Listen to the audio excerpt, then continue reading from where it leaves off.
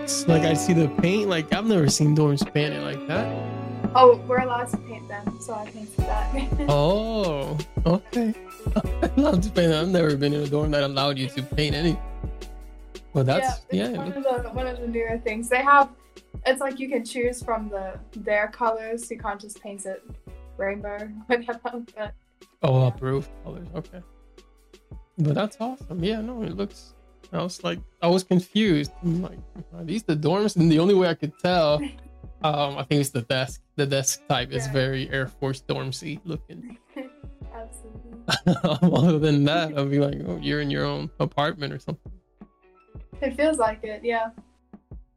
Well, that's good. But you said they're about to start letting people out. Hopefully, I'm at the top of the list probably for WSA, so they're trying to move people out. Also, with being paralegal, you know, it's very easy to get involved in witnessing things. So. Right. So it's funny you bring that up because that's how I was able to get Gilbert out of the dorms as well. It's just too many people that he was running into in the dorms that, you know, prosecuting and they show up in our reports. And then there's the same people that, so it's just difficult and it's not to say that we're more, you know, special than any other career field. That's not it, but it definitely could prevent us from doing our job. And if he's got conflict, you know, conflicted out of a case, we don't have that many paralegals to say, okay, then this other one's the one who's going to do that court martial. Like, we can't afford to do that. Right. So is that kind of the same thing that they're doing for you? That's something I think I did bring it up before and my leadership was on board, but they were waiting for the dorms to get to high capacity. And now that they're at that high capacity, I think if I bring it up again, you know, it'll be a possibility. But also they're just starting to move people out, even A1Cs with 1 year time on station. It's just, there's a lot of people coming in. Okay. So it's not like renovation or anything like that for the dorms? No. Okay. No, these are the new dorms. There are some older ones which aren't quite as nice, but these are still from about 2013, which in relative terms is quite new. Right. Yeah, no, absolutely.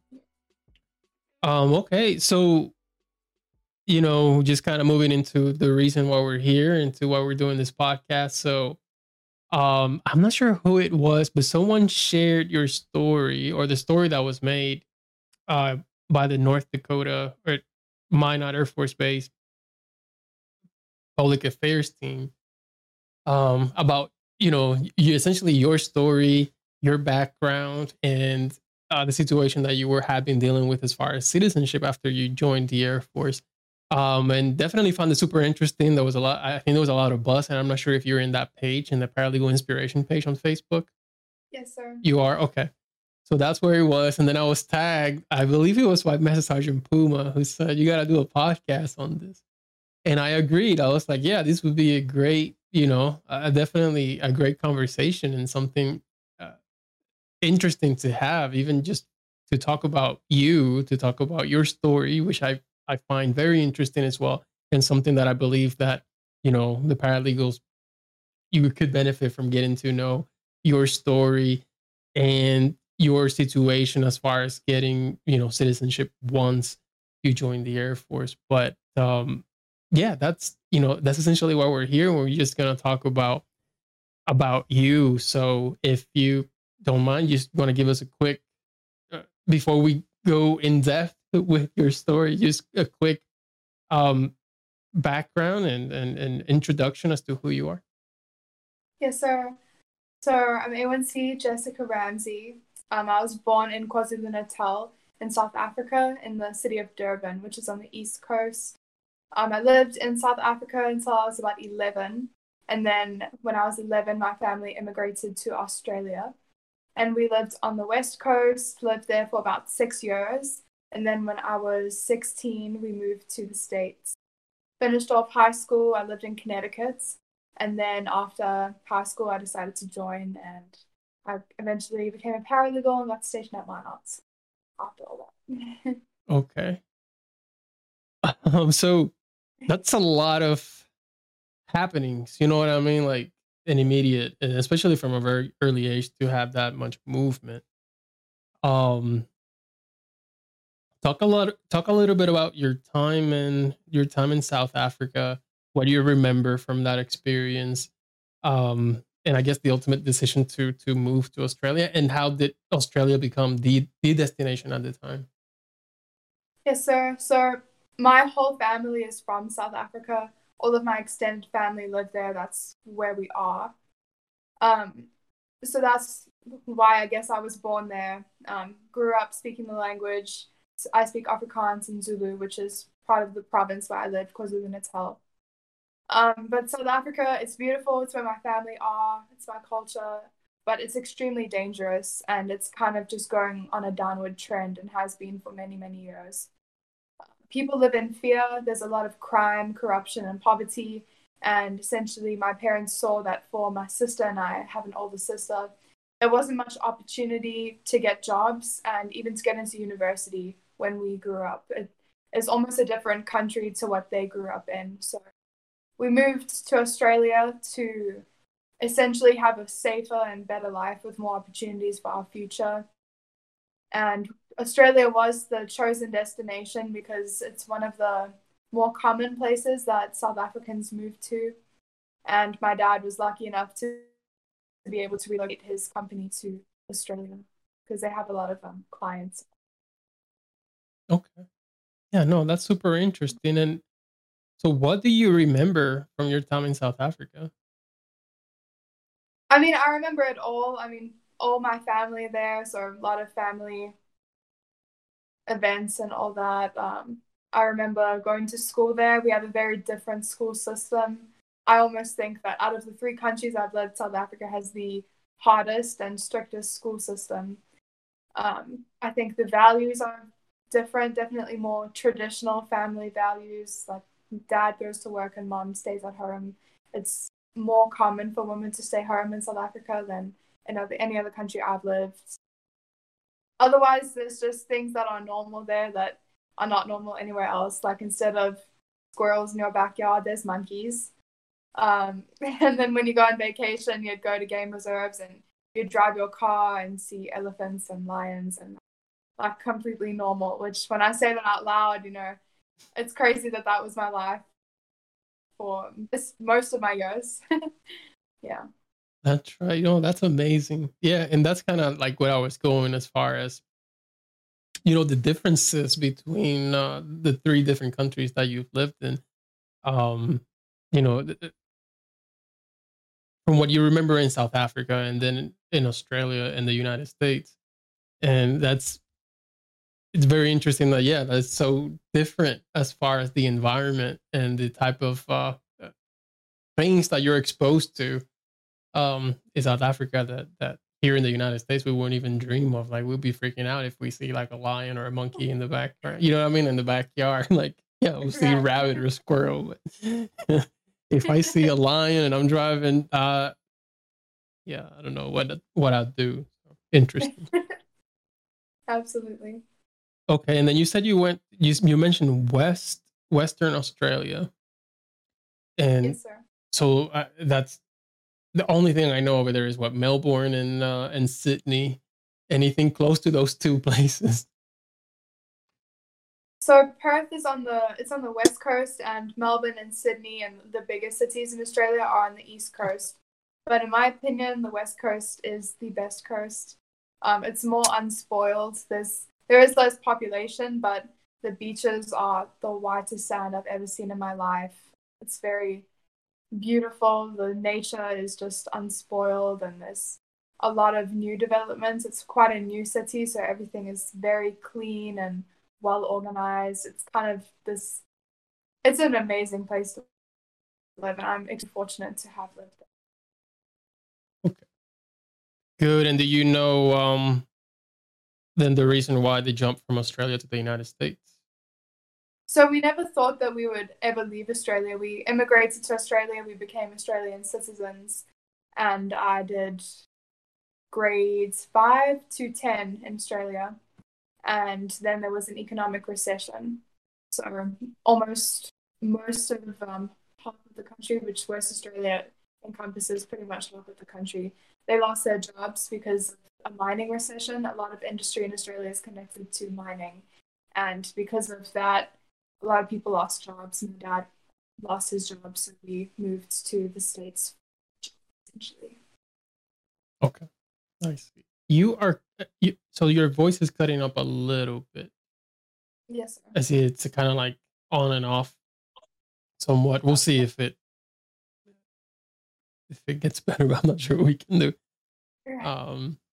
But okay. All right. So we've covered the time in South Africa, 11 years around, moved to Australia, Western Australia, there for about 5 years, so grades 5 to 10, and then to the United States. So the first place that you went to then was Connecticut? Yes, sir. Okay, and the only place, so you said you joined from Connecticut? I did join from Connecticut, but my parents since have moved to New Hampshire. Okay. But I finished high school in Connecticut, and then when I left for basic training, I was still living there. Okay. And where in Connecticut? It's a town called Glastonbury. It's quite a large town in terms of area, but it's outside of Hartford. Pretty suburban, pretty, I don't know, average American town. So it was kind of out of a movie to move to this like perfect urban American town. So my sister and I were absolutely in our element. Even just driving past like what is an American school was such a novelty to us. It's so weird like that it's so normal for people here, but you just have this different appreciation when you don't grow up with it. Okay. All right, interesting. So and just plugging this in, but so I've been to Hartford, Connecticut. I have some family in New London, Connecticut as well. Oh, interesting. But I know Hartford is I mean, I was not gonna say it's quite South Africa, but kind of wild though. Right? It can be. They just happen to have a lot of Puerto Ricans there at Hartford. Absolutely. In the outskirts, you didn't quite have to go to Hartford or anything like that. No, but a lot of the school events or bigger things like that, we would go into Hartford. And there are a lot of people from Hartford that went to my school. I actually learned to speak Spanish because of the huge Puerto Rican population in Hartford. Right. So that's on my language list now. Okay. So you speak a little bit of Spanish. I speak it pretty well. I have my seal of biliteracy. So I'm pretty confident. I listen to the music all the time. I love it. I get on. Yeah, like Bad Bunny and stuff like that. I love Bad Bunny. I went to his concert in Bridgeport. Oh, you did? In Connecticut, yep. Nice. Yeah, I was trying to get tickets for the concerts coming up here soon. But yeah, I'm a Bad Bunny fan. Like $600. Yeah, they're pretty expensive. See what I can do. But yeah, that's awesome. That's interesting. Yeah, well, there you go. Okay, so Connecticut, and then I'm assuming you spend there. So junior and senior year, or sophomore, junior, and senior. It was junior and senior year, sir. Okay. And then, so you said that shortly after high school is when you decided to join the military? Yes, sir. So as I was going through the process of receiving all my colleges back, I got into a lot of the schools I wanted to, but the financial aid was just not where it was at. And I just knew that I wanted to do something different. And I had a neighbor in Connecticut. He's a retired lieutenant general, which is like, what are the chances? And he would always tell my dad and I stories about being a B-52 pilot and all of his amazing adventures.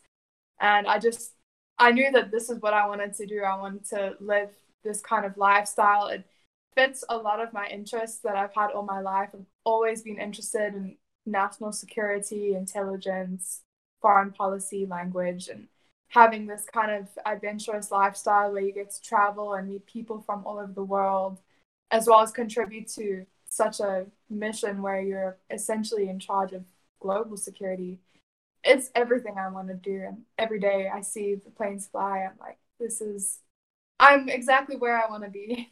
That's awesome. That's really awesome. And I'm gonna do another plug here. So I have a cousin who's 16 or 17, and she's about to go through her last year in high school, and I promote the Air Force, so I'm just probably just like that lieutenant general who's constantly promoting the Air Force and all the advantages that it has and the benefits that it has, and how you can come from anywhere in the country, sometimes even anywhere in the world, and at right after high school and really become and do whatever you want because the opportunities are out there for education, for career, for experiences, for everything. Um, Absolutely.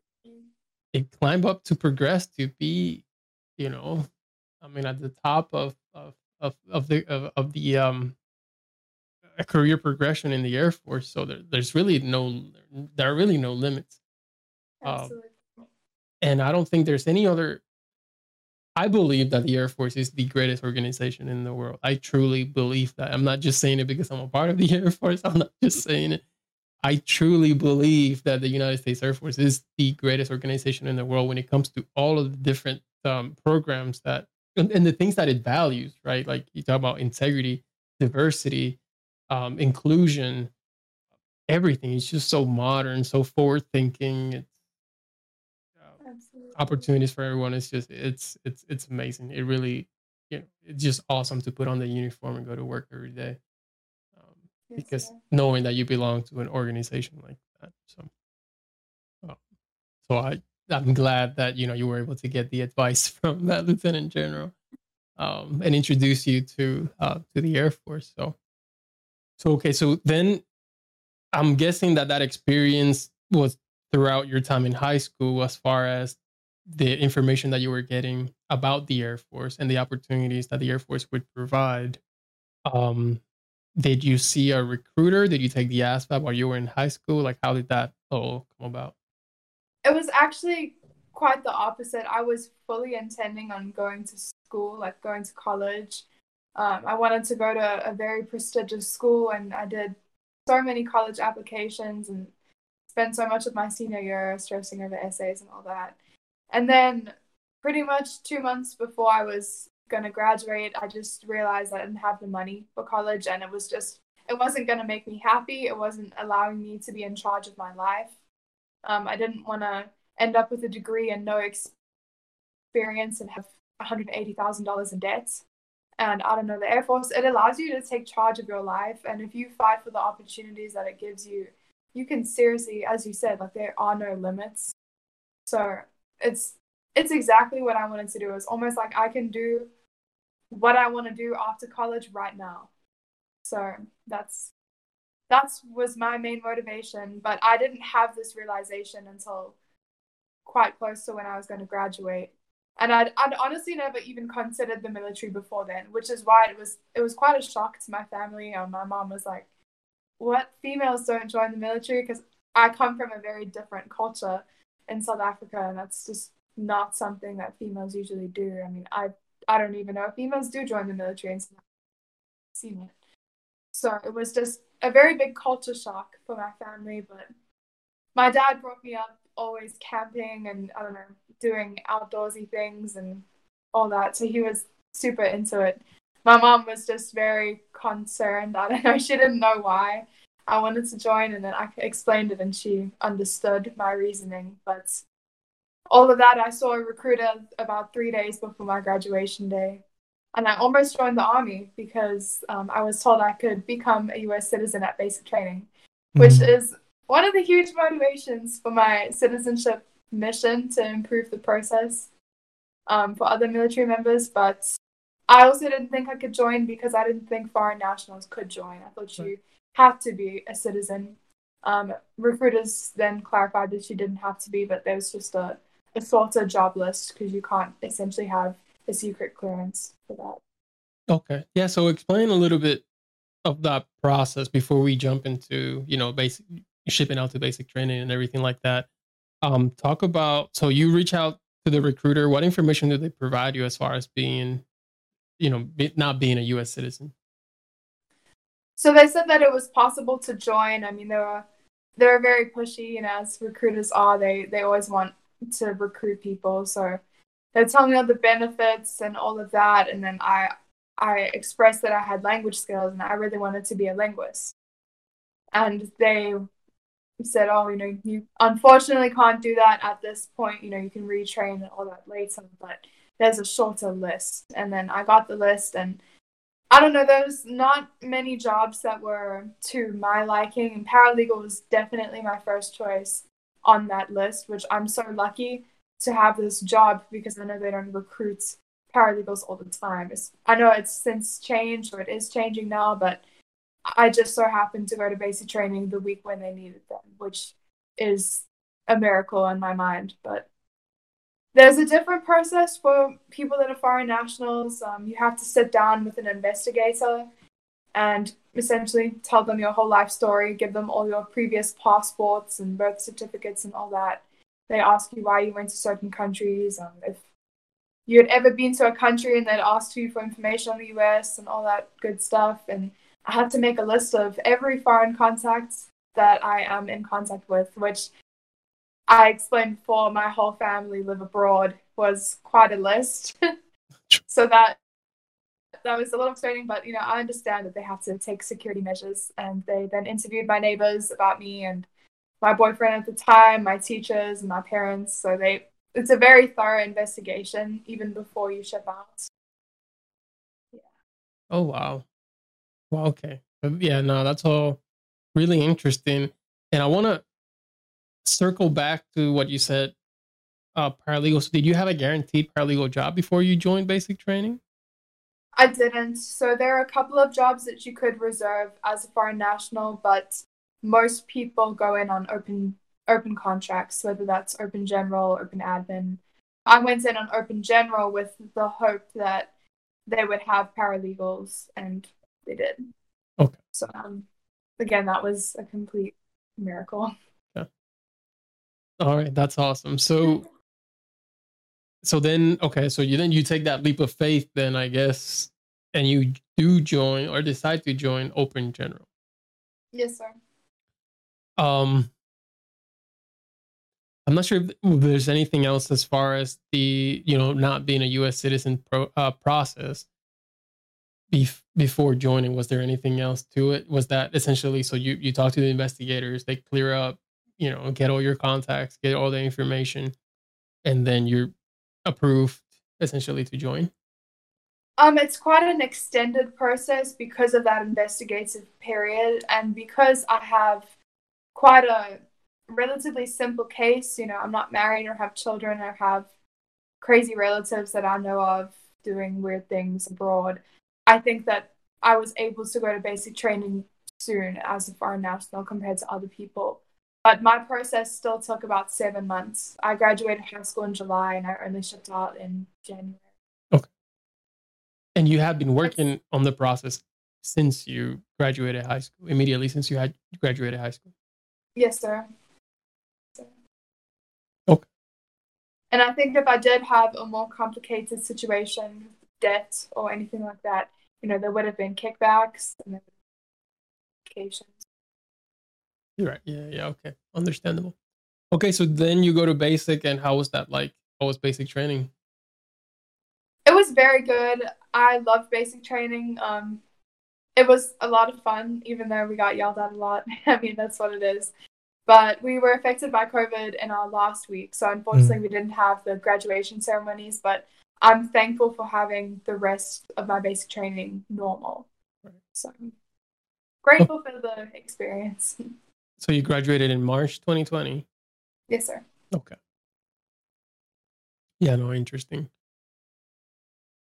that the COVID thing hits. And graduation, yeah. So graduation, were your parents not able to go to your graduation?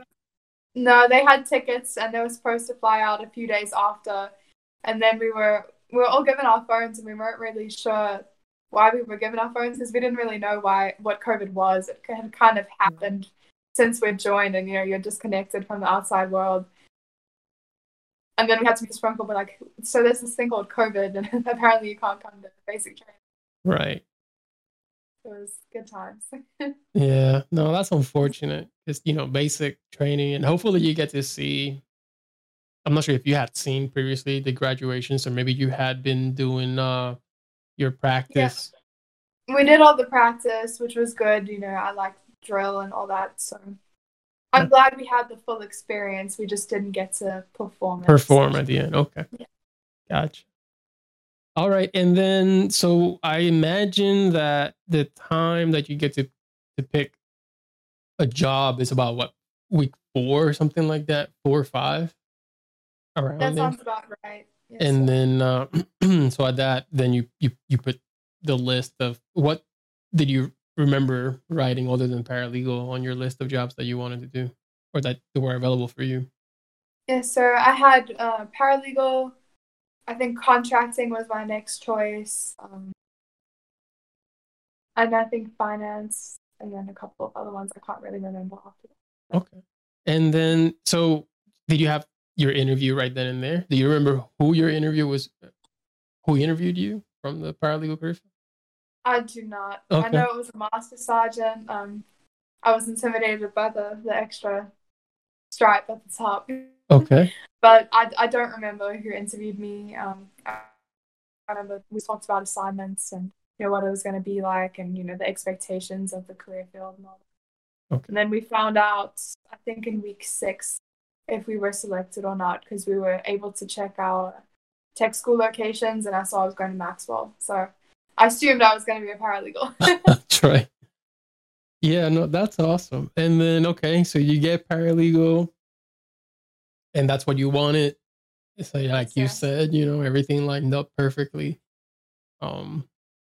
And I also mentioned about paralegal. So I already said I'm not gonna go as far to say that paralegal is the best job in the Air Force.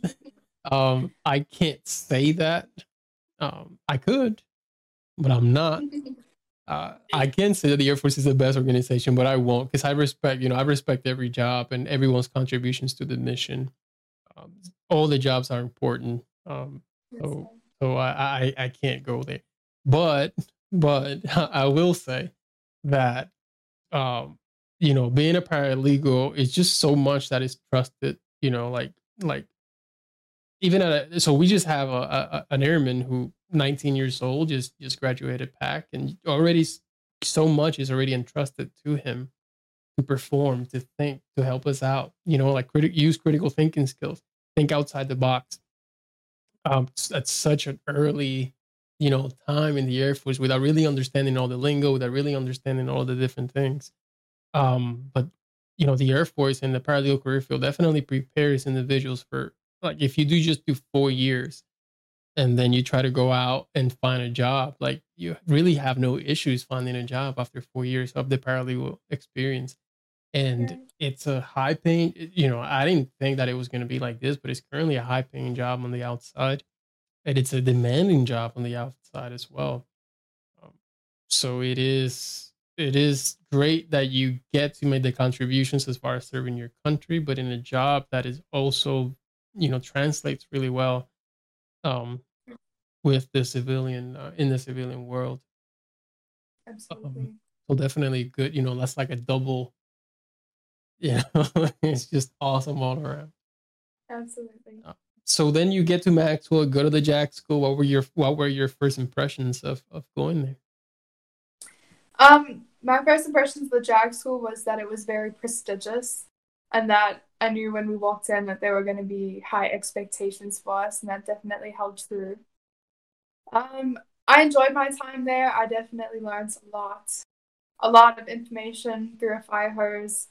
I don't even think I understood how much information I learned until I got to my next base, and then I was like, well, this is all, we learned all this in the amount of time we were there. I had one of the new curriculums. I was the second class to go through the new curriculum, so it took a while to get some of the things done, but we were patient. You understand, it was brand new, so it was very interesting to go through that all. Right. Awesome. And okay, so yeah, the Jack School. You're right. Yeah, that was my first impression too. That it was prestigious too. Like whoa, and I'm a so I cross trained. I was public affairs, and my previous tech school was the building was pretty nice, and it seemed pretty prestigious as well. The public affairs building, but yeah, the Jack School is something else. It's a whole different thing. Um, and then like you said, new curriculum, which is about 4 weeks. Is it 3 to 4 weeks? No, I'm sorry, 3 to 4 months. About that, I got to Maxwell in March, and I believe I graduated in July. Okay. I think we probably started classes in April, like the first week. So it's about okay. About 3-4 months. Yeah. Probably 4. That's way longer. Me, it was 6 weeks. That's it. I'd heard so. I don't know how. Yeah. 6 weeks. It seemed like a lot, even just for. Right. No, it is a lot. But yeah, it was pretty. It was short and sweet. Now I'm sure there's just a lot to go over, and it shows. Like I got right, Erman Gilbert, who went through the new curriculum, is in my office, and I can see the difference. There's a reservist paralegal at the 442nd. She comes over to our office to do her tour, and she seems to remember all these things from PAC, and she's very self-sufficient as far as we don't have to, obviously I have to train and everything like that, but they're still functional from what they learn in PAC. Absolutely. And with the new airmen as well. So I mean, you can tell that they're preparing them really well to be functional off the bat as soon as you get to your first duty station. Absolutely. So then was it in basic training then where you were able to also pick your bases or the bases that you wanted to go to? We did that in Maxwell. I think you probably could have updated your dream sheets at basic training, but we kind of did it at Maxwell. And then I found out that I had orders to Maxwell, and then there was another Airman Leg. He had orders to Minot, and he did not want to go to Minot. And I didn't really want to stay at Maxwell because I didn't want to be an AETC. I wanted to see another part of the Air Force that had more of a operational mission. So I swapped orders with him to come to Minot, and I'm not kidding. Everybody thought I was crazy. And I'm here almost a year later, and I love it here, even when it's -30 outside, because Minot's mission, we have the missile wing and the bomb wing, and it's absolutely crazy the amount of operations and impact that Minot has on the world's security, essentially. Like, the world is leaning on Minot's shoulders quite a lot of the time. So we have to talk about this because this is really impressive. You know what I mean? It's impressive. Not impressive that you like Minot, but that a draw of Minot to you is the mission. That doesn't happen very often. You know what I mean? Not on a young airman. So that is super cool, and it's the same thing that happens to us with Whiteman Air Force Base. People just focus on the location of the base. And there's another element to being in the Air Force, more than just the location, but making the impact that you're making at the current base and the mission that you're supporting. That is an unbelievable mission with unbelievable aircraft. Like that should be a draw as well. So I'm impressed and I'm proud of the fact that you know that's one thing that you look to as part of your contribution and your assignment preference. Yes, sir. I think that, I mean, no one goes to Minot because of the location. It's extremely isolated. It's 2.5 hours away from a town that is not even really a big town, let alone a city.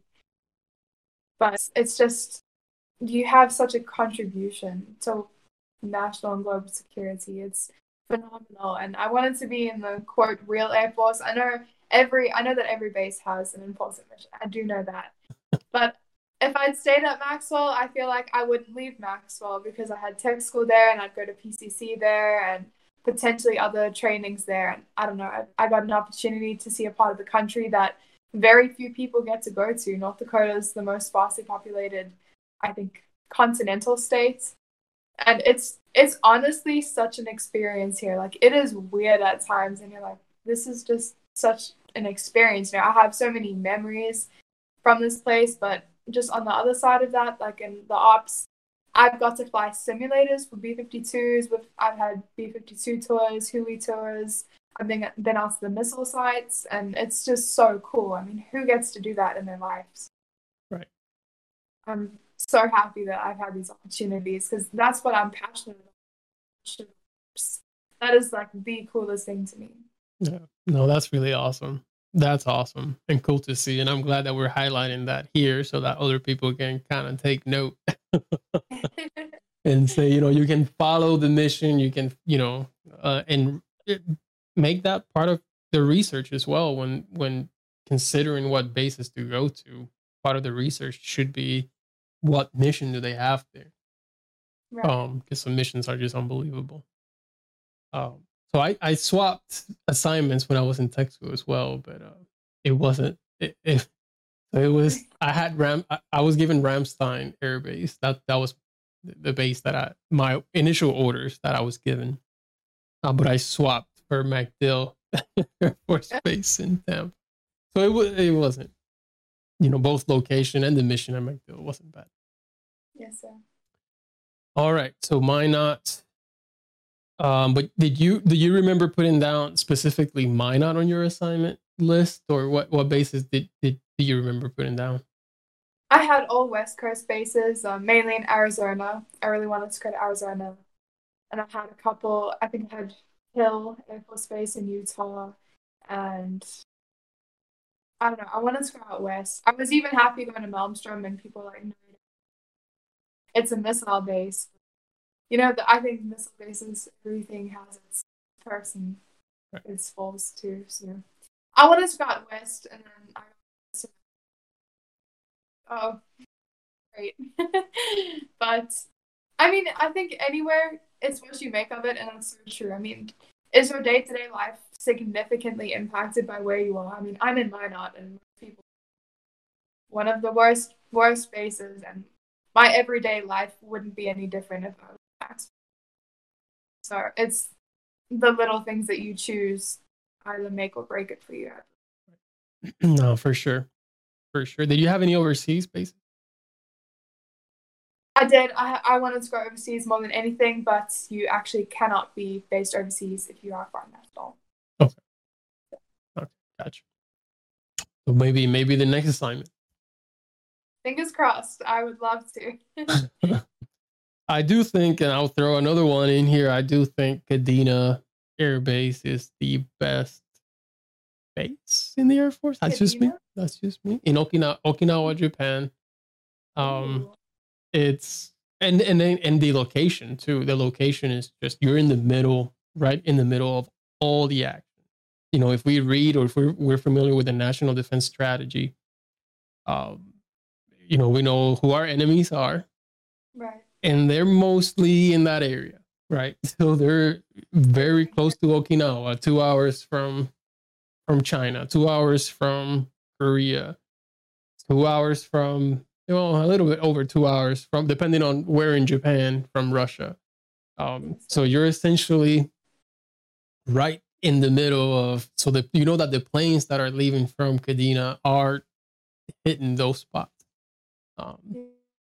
So anyway, so as far as the mission is concerned, they have fighters there. They have special operations there because they have more than just the wing, right? So there's the wing, and then they have tenant units that are refueling units, that are intel units, that are, like I said, special operations unit. And then on the island in Okinawa, there are also, it's not just the Air Force, right? So there's an Army post. There are, I don't even know how many Marine bases and Navy bases. So it's very joint. And they have Naha Air Base, which is the Japanese air self-defense force. You also do missions with the local Japanese. So it's great as far as that. And it's an island, you're on the beach, and the weather is always great. So that sounds like a great assignment. Yeah. So that to me is the best. The best Right. assignment in the Air Force. Okay. So let's talk a little bit then about when the process for towards citizenship, right? And how early from your arrival in Minot did you start to work on that? Um, and yeah, just talk a little bit about that. So I'm a go-getter. Straight up, I'm absolutely a go-getter. The second I got to tech school, I went to our tech school leaders and I said I want to start my citizenship. And it wasn't possible for me at that time. And then once I had left, it was possible. Pretty much the week I got to Minot, I started working on it, and just came into a whole lot of issues that then just kept expanding the more research I did. And I realized that it's so much bigger than even what my problem personally is, but for what other people have too. So there's different parts to the citizenship process. Obviously, there's filling out your application, and then you have an interview. You have to complete a test. You take an English test and a civics test, and if you pass that, then you are able to be naturalized, and you have a ceremony. And each step came with its own challenges, but I think most challenges for most people are in the application process. So it's different for military members than it is for civilians. There are different requirements and there are different ways to file it. And there's not a lot of guides online that explain how to do this. And if there are, they're probably outdated. So I was just stuck. Like, how I don't even know how to answer this question. I had started filing online. You can't do that as a military member. It delayed me about 2 weeks because I thought there was a problem on the website. I couldn't press submit because military members can't file online. For some reason, you have to mail your application. So then I had to start all over again on paper in black ink, not blue ink. And there's just a lot of things that are very different, that there's not as much information out there as there should be. And there's many intricacies to forms and all that, as paralegals know all too well. Forms can be a lot more difficult to fill out than they may seem. And it's especially situation dependent, the way that this question is worded, does this fit this specific situation that I have encountered? And that's when it's great. I have all the opportunities in the world having judge advocates right in my office.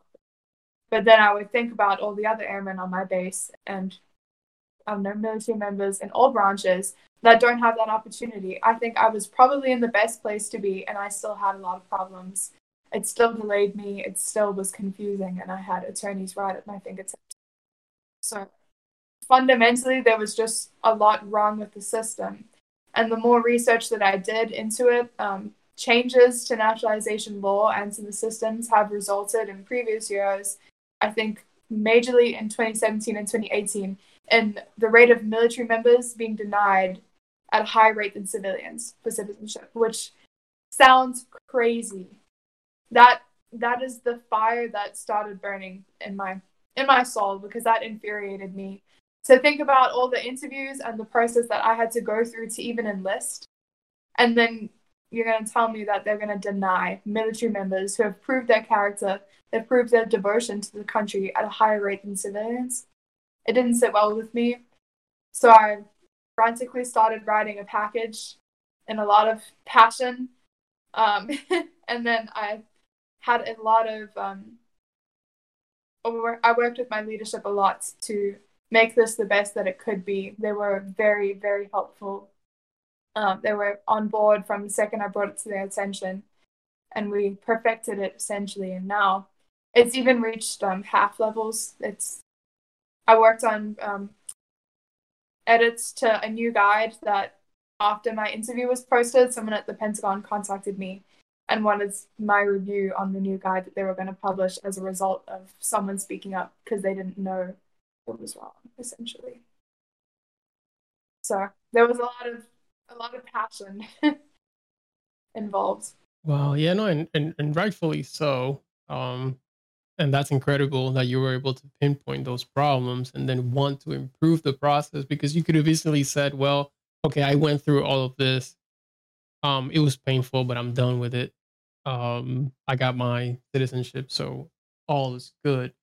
But it definitely is admirable that you saw it as okay. If someone like me who should have all the it should be well has is in a situation where perhaps the application should have went as smooth as it can be, and it wasn't, then imagine individuals who may have a more complicated situation that's going through the process that's going to be delayed even more. And sometimes I do see that I see sometimes like technical sergeants or master sergeants who are finally getting their citizenship, and I don't know because I never really asked them about that subject in particular, but I did wonder like how come it took them to be tech sergeants and master sergeants to get citizenship, and I never really went into the details, but it was probably difficult and something that they have been working on for maybe I don't know close to a decade, if not a decade, longer than a decade. Right. Um, And there are so many consequences for military members specifically to not getting citizenship. You can't re-enlist if you don't have your citizenship, which to me is a huge thing because if you sign a 4-year contract, by the time you get to your first base and you're eligible to file and you start the process and you get kickback and the application gets delayed and this and that, and maybe you have an address change and your date to re-enlistment creeps up so quickly. And you might not be re-enlist. And that is such a waste of money on the Department of Defense's level if they lose an asset, essentially. But not only that, but you can't get security clearances. I mean, there are parts of our job that we can't even work in as foreign nationals if we don't have our secret clearance or top secret, mainly secret. But you can't be based overseas, and you can't, again, access the full range that your job might be able to take you. So you're just significantly less valuable as assets to the DoD. So it's unfortunate that no one had picked up on this sooner because it affects people's lives, and on a professional level, absolutely, but also personal level. It can cause family separation. You can get deported as a veteran if you're not naturalized in time and you find yourself getting into civilian misconduct. On top of that, there are a lot of issues with dependents getting citizenship, and Air Force is big on family, and if you can't bring your family home from an overseas location, your wife or husband can't get naturalized and get stuck or sent back. It takes a toll on the service member too. Yeah, no, all of that affects national security, which is what we're all about. That's right, what we're all about. Yeah, so that's why it doesn't make sense that the system or the current process is what it is. Yes, sir. So what were some of the highlights of the suggestions maybe that you made through the package? So I had a 3-tier proposal. It was improvement suggestions on the base level, the Air Force level, and then the DoD level. So at the base level, MINOT is actually starting citizenship workshops for active duty and dependents, where judge advocates and a couple of paralegals are going to walk through the N400 and N426 forms, which are the N426 is for military members, but everyone files with the N400. Go through it step by step, give the correct advice, tell people how to find the right resources, show them where they are, and then give people the opportunity to talk to JAGs about their own situations too. That's something we're doing at MINOT. We're also looking at briefings at FTAC and ALS so that airmen as well as their supervisors are trained on how to deal with problems that may arise with their citizenship. And the one thing about MINOT is we are significantly isolated. So the nearest USCIS application support center is 300 miles away in Fargo. So every time you need to get fingerprints, or you need to get your photo taken, go for your interview, or go for your nationalization ceremony, you're driving 4.5 hours there.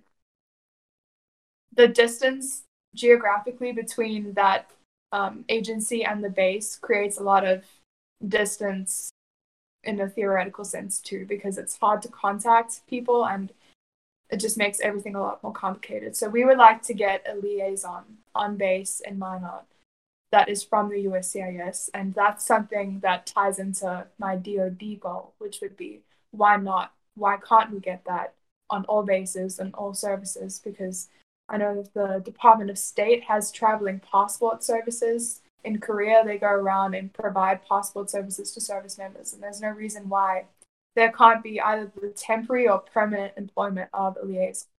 You could travel around and every couple of months just go and help service members with their applications, answer questions, provide that procedural clarity that has been missed when reading all these guides.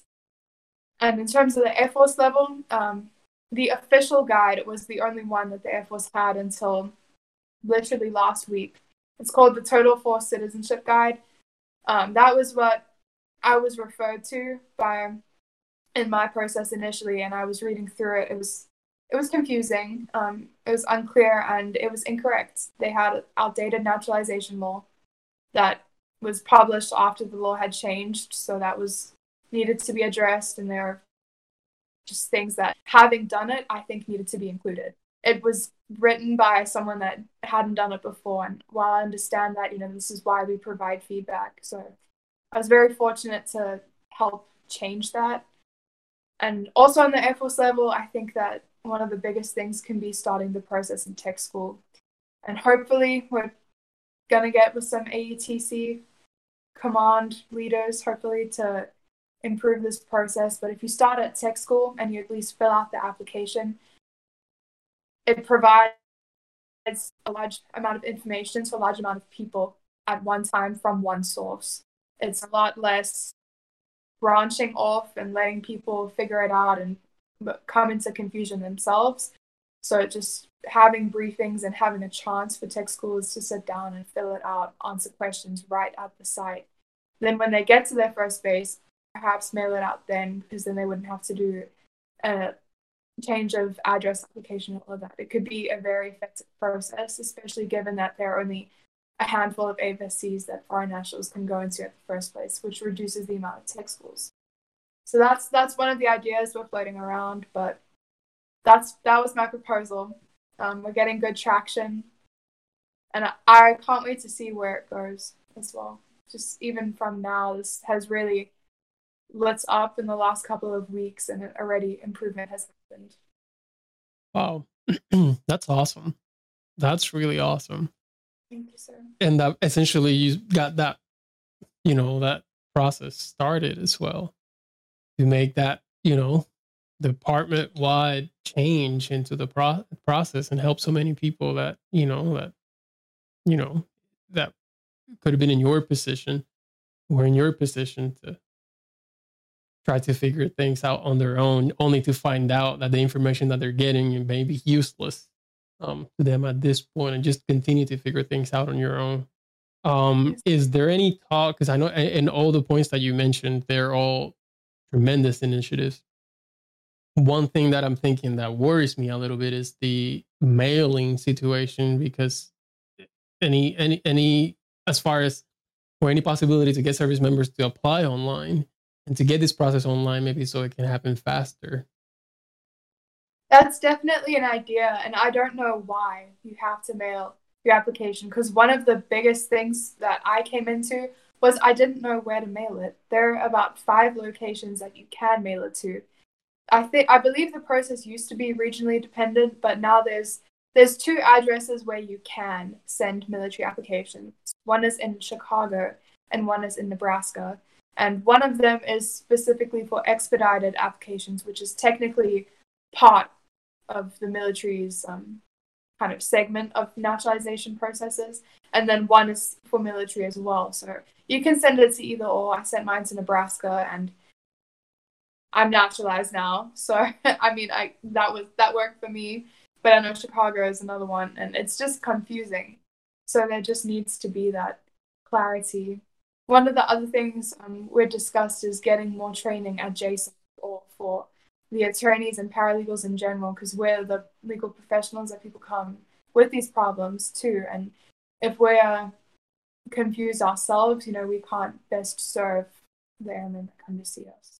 Right. Yeah, no, that's definitely part of the legal assistance program, right? Okay. One of the areas that we help with the airmen. So if we're better equipped to help them to have a more useful or to have more useful information to share with them. Um, yeah, it's great, and that'd be awesome. But I'm really curious about the because I just don't know why they have the online process for civilians and not military. I'm not sure That's just that crazy to me. that specificity. You know. Wow, that's a lot. You know, it sucks that had to go through that process and that it was you found it to be what it was. But is definitely commend you for doing what you're doing to try to make it better. Definitely speaks to your character and helping others. Um, you know, definitely glad that you're in the Air Force in the paralegal career field. That you know someone who fight for others and try to make things better because that's all about you know we're talking a lot about innovation in the Air Force. That's one of the key things that we want from airmen and uh, we want to look at processes and we want to make them better and not accepting the answer of, well, that's just the way we've always done it. Challenge that because it can just be better, more efficient. And like you said, it affects national security. Like the quicker we can get this done, knowing that it's been done right, we don't want to rush it either. But definitely make it a lot less painful than it is. At least start there and then make it more easier to manage and navigate. I mean, I filed in North Dakota, and I'm confident that probably any other state in the US has more people filing for naturalization than in North Dakota. We don't have a lot of immigrants in North Dakota. There's not a lot of population. So my process still took 6 months. It was over 6 months, just over 6 months. And I'm filing in the least populated state with probably the least number of people needing that service. It still took that long. And as I said before, I'm a go-getter. I am not kidding. I called that agency every single day and asked when my interview was. And they were so sick of me, but they eventually gave me a date. And I know not everyone has the time or cares enough to be that aggressive with an agency, but this was such a big thing for me because I don't do what I want to do in my career unless I get my citizenship. Right. So that was such a big motivator for me, and it still took 6 months. So I can't even imagine other people that don't have JAGs right at their fingers and don't have the opportunities that I had essentially and have more complicated cases in the first place. No, for sure. Yeah, and other people take longer to figure things out. It's just what it is, right? Sometimes, or you send an email, then you wait. I sent an email and then you're waiting a month, 2 months, 3 months. You haven't heard anything. You know, what's the next step? Kind of stuck on that step unless someone tells you otherwise. But not everyone has that initiative, right? To kind of know where to call, or at least find out where it is that you need to call, where it is that you need to send information to get those quick answers. So, so it can be. It took you 6 months, but it could take someone a lot longer than that. Yes, sir. And if you're not tracking that timeline, if it's not common knowledge that you need to get your citizenship before reenlistment. A lot of people don't know that. And one of the things that I had brought up is how quickly time goes when you're going through this process. My application never got kicked back, but I can imagine if you had some kind of discrepancy or they were confused on some section, it's going to significantly delay your application. And again, that if you sign 4 years, that date creeps up so quickly. But what AFPC did, and this contacted the Pentagon, he facilitated AFPC to reach out to all foreign nationals in the Air Force as well as their supervisors to say, be aware that this is what you have to do. These are the requirements, and also that there are consequences for getting a U.S. citizenship that you can only track. So not only are you dealing with U.S. naturalization law, but the naturalization law of every country that you may be coming from. Some countries don't allow you to be naturalized without having pre-approval. I renewed my South African citizenship before I got my American one. So now I'm a tri-citizen. To me, that sounds illegal, but with my citizenships, that's not. But every country's different. Some countries don't allow you to have dual citizenship, and they may revoke your citizenship, and then perhaps you can't get back home. if you Right. need to. So that's an individual responsibility, and people don't even think about that. Right. So I'm glad that they were contacted directly from AFPC, and the supervisors also too. No, for sure. Yeah, no, those are really good points and a lot of really good information on the process. I mean, even just to listen or watch this podcast, you kind of get a sense, if someone was to be going through that process, you kind of get an understanding of all the little, you know, things that you have to think about, that you have to do, to eventually get to the naturalization process. Mm-hmm. All right. Well, yeah, no, yeah, thank you for all that information. Thank you for sharing all that. Um, I'm sure it will help, and I'm sure there's going to be changes that are going to help future airmen and perhaps future, just members of the armed forces in general, whether it's sailors, Marines, soldiers, uh, and going through the process as well. So that's really good. Thank you, sir. So just transitioning a little bit from that to your paralegal duties, and Yes, sir. so far being a paralegal in Minot, have you been to both civil law and military justice? I've only been in military justice. I started off in courts, and now I'm mainly in NJPs, but I do still have a couple of courts as well. Okay, interesting. Started with courts. Okay, so only military justice then. Yes, How do you like it so far? Minot is very, very busy, and I understand that every legal office is busy, and I think that's the nature of this career field. So I think it's good to be busy, and I think you learn a lot. Military justice definitely keeps you on your toes, and there's a lot of things that you learn about the Air Force.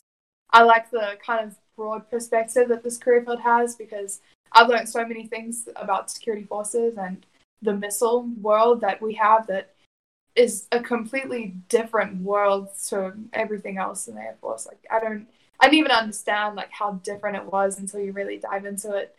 So we get to see that. We get to see every career field and how they all function, and it's very good knowledge, I think, and kind of privileged to take that seat where you have like a bird's eye view of it all. And yeah, I like it in that aspect, but Minot definitely has some fun cases. People definitely get up to a lot of things here, but I think that I'm learning great things because of that. In my next phase, I'll be prepared for a lot of the challenges we'll come to because of the fast temper and the unique situations that we've dealt with here. Right. No, absolutely. I do see Minot is constantly at the top of, like the NJP numbers and the court martial numbers. That's consistently year to year, and then you wonder like how come, and it's a big base. But yeah, it's just consistently up there. You're not the only one doing NJPs, are you? It's myself, my sergeant, and my captain. So Okay, so about just three individuals. yes, sir. Yes, it's about 150 a year, I want to say. Um, Typical year. It's quite high. It is, right. I mean, it's not Lackland levels, but Lackland, I just saw their roster. They have like 5 people working 15, so and they have a whole We're section. definitely jealous of that Manning at Minot. That's right. They have a whole section that is just NJP, and that's it. I have NCOIC, like 4 paralegals, like 2 attorneys, just NJPs. But then again, I mean, they do about 300, so it kind of makes sense. Okay, with Lackland, and any plan to switch you over to civil law as of right now? I'm not sure yet. I would like to. I like civil law because you just deal with something completely different every day. You never know what's gonna kind of land up on your desk, but I'm not sure yet. And we have a lot of changeover in our office, and so I think we're just trying to push through a couple of months of that first.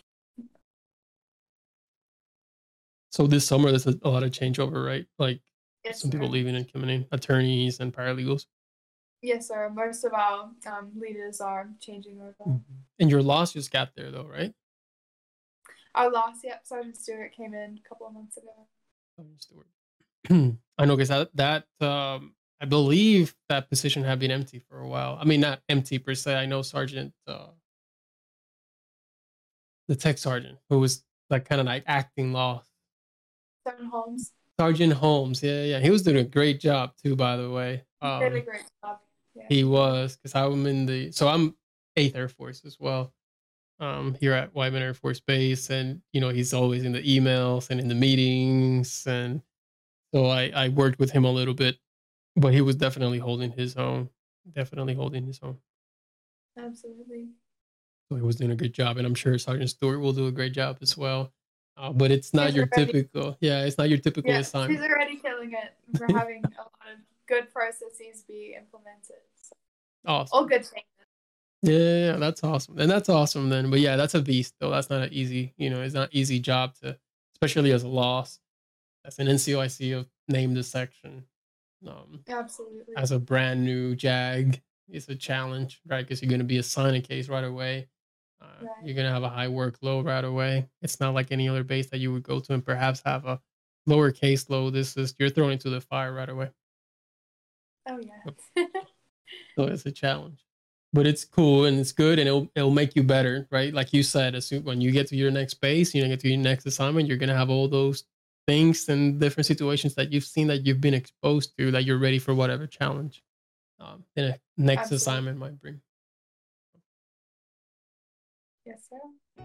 All right. Well, I believe that's all I have for the podcast. I want to thank you again for agreeing to do this, right? To want to talk about your story, to want to talk about the citizenship and naturalization process, to share that with our career field and with Air Force overall. So whoever watches this is going to be on YouTube, and it can be watched by anyone. So, well, that's really good. Thank you for that.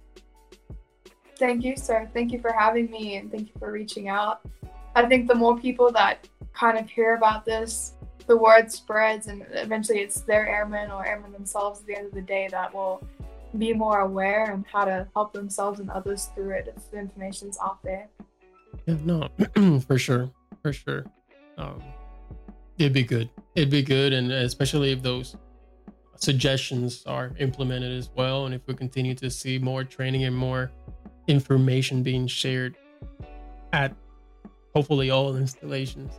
And they can begin the process as early as tech school, like you said. It'll definitely make the whole thing a lot easier for a lot of people. Yes, sir. Absolutely.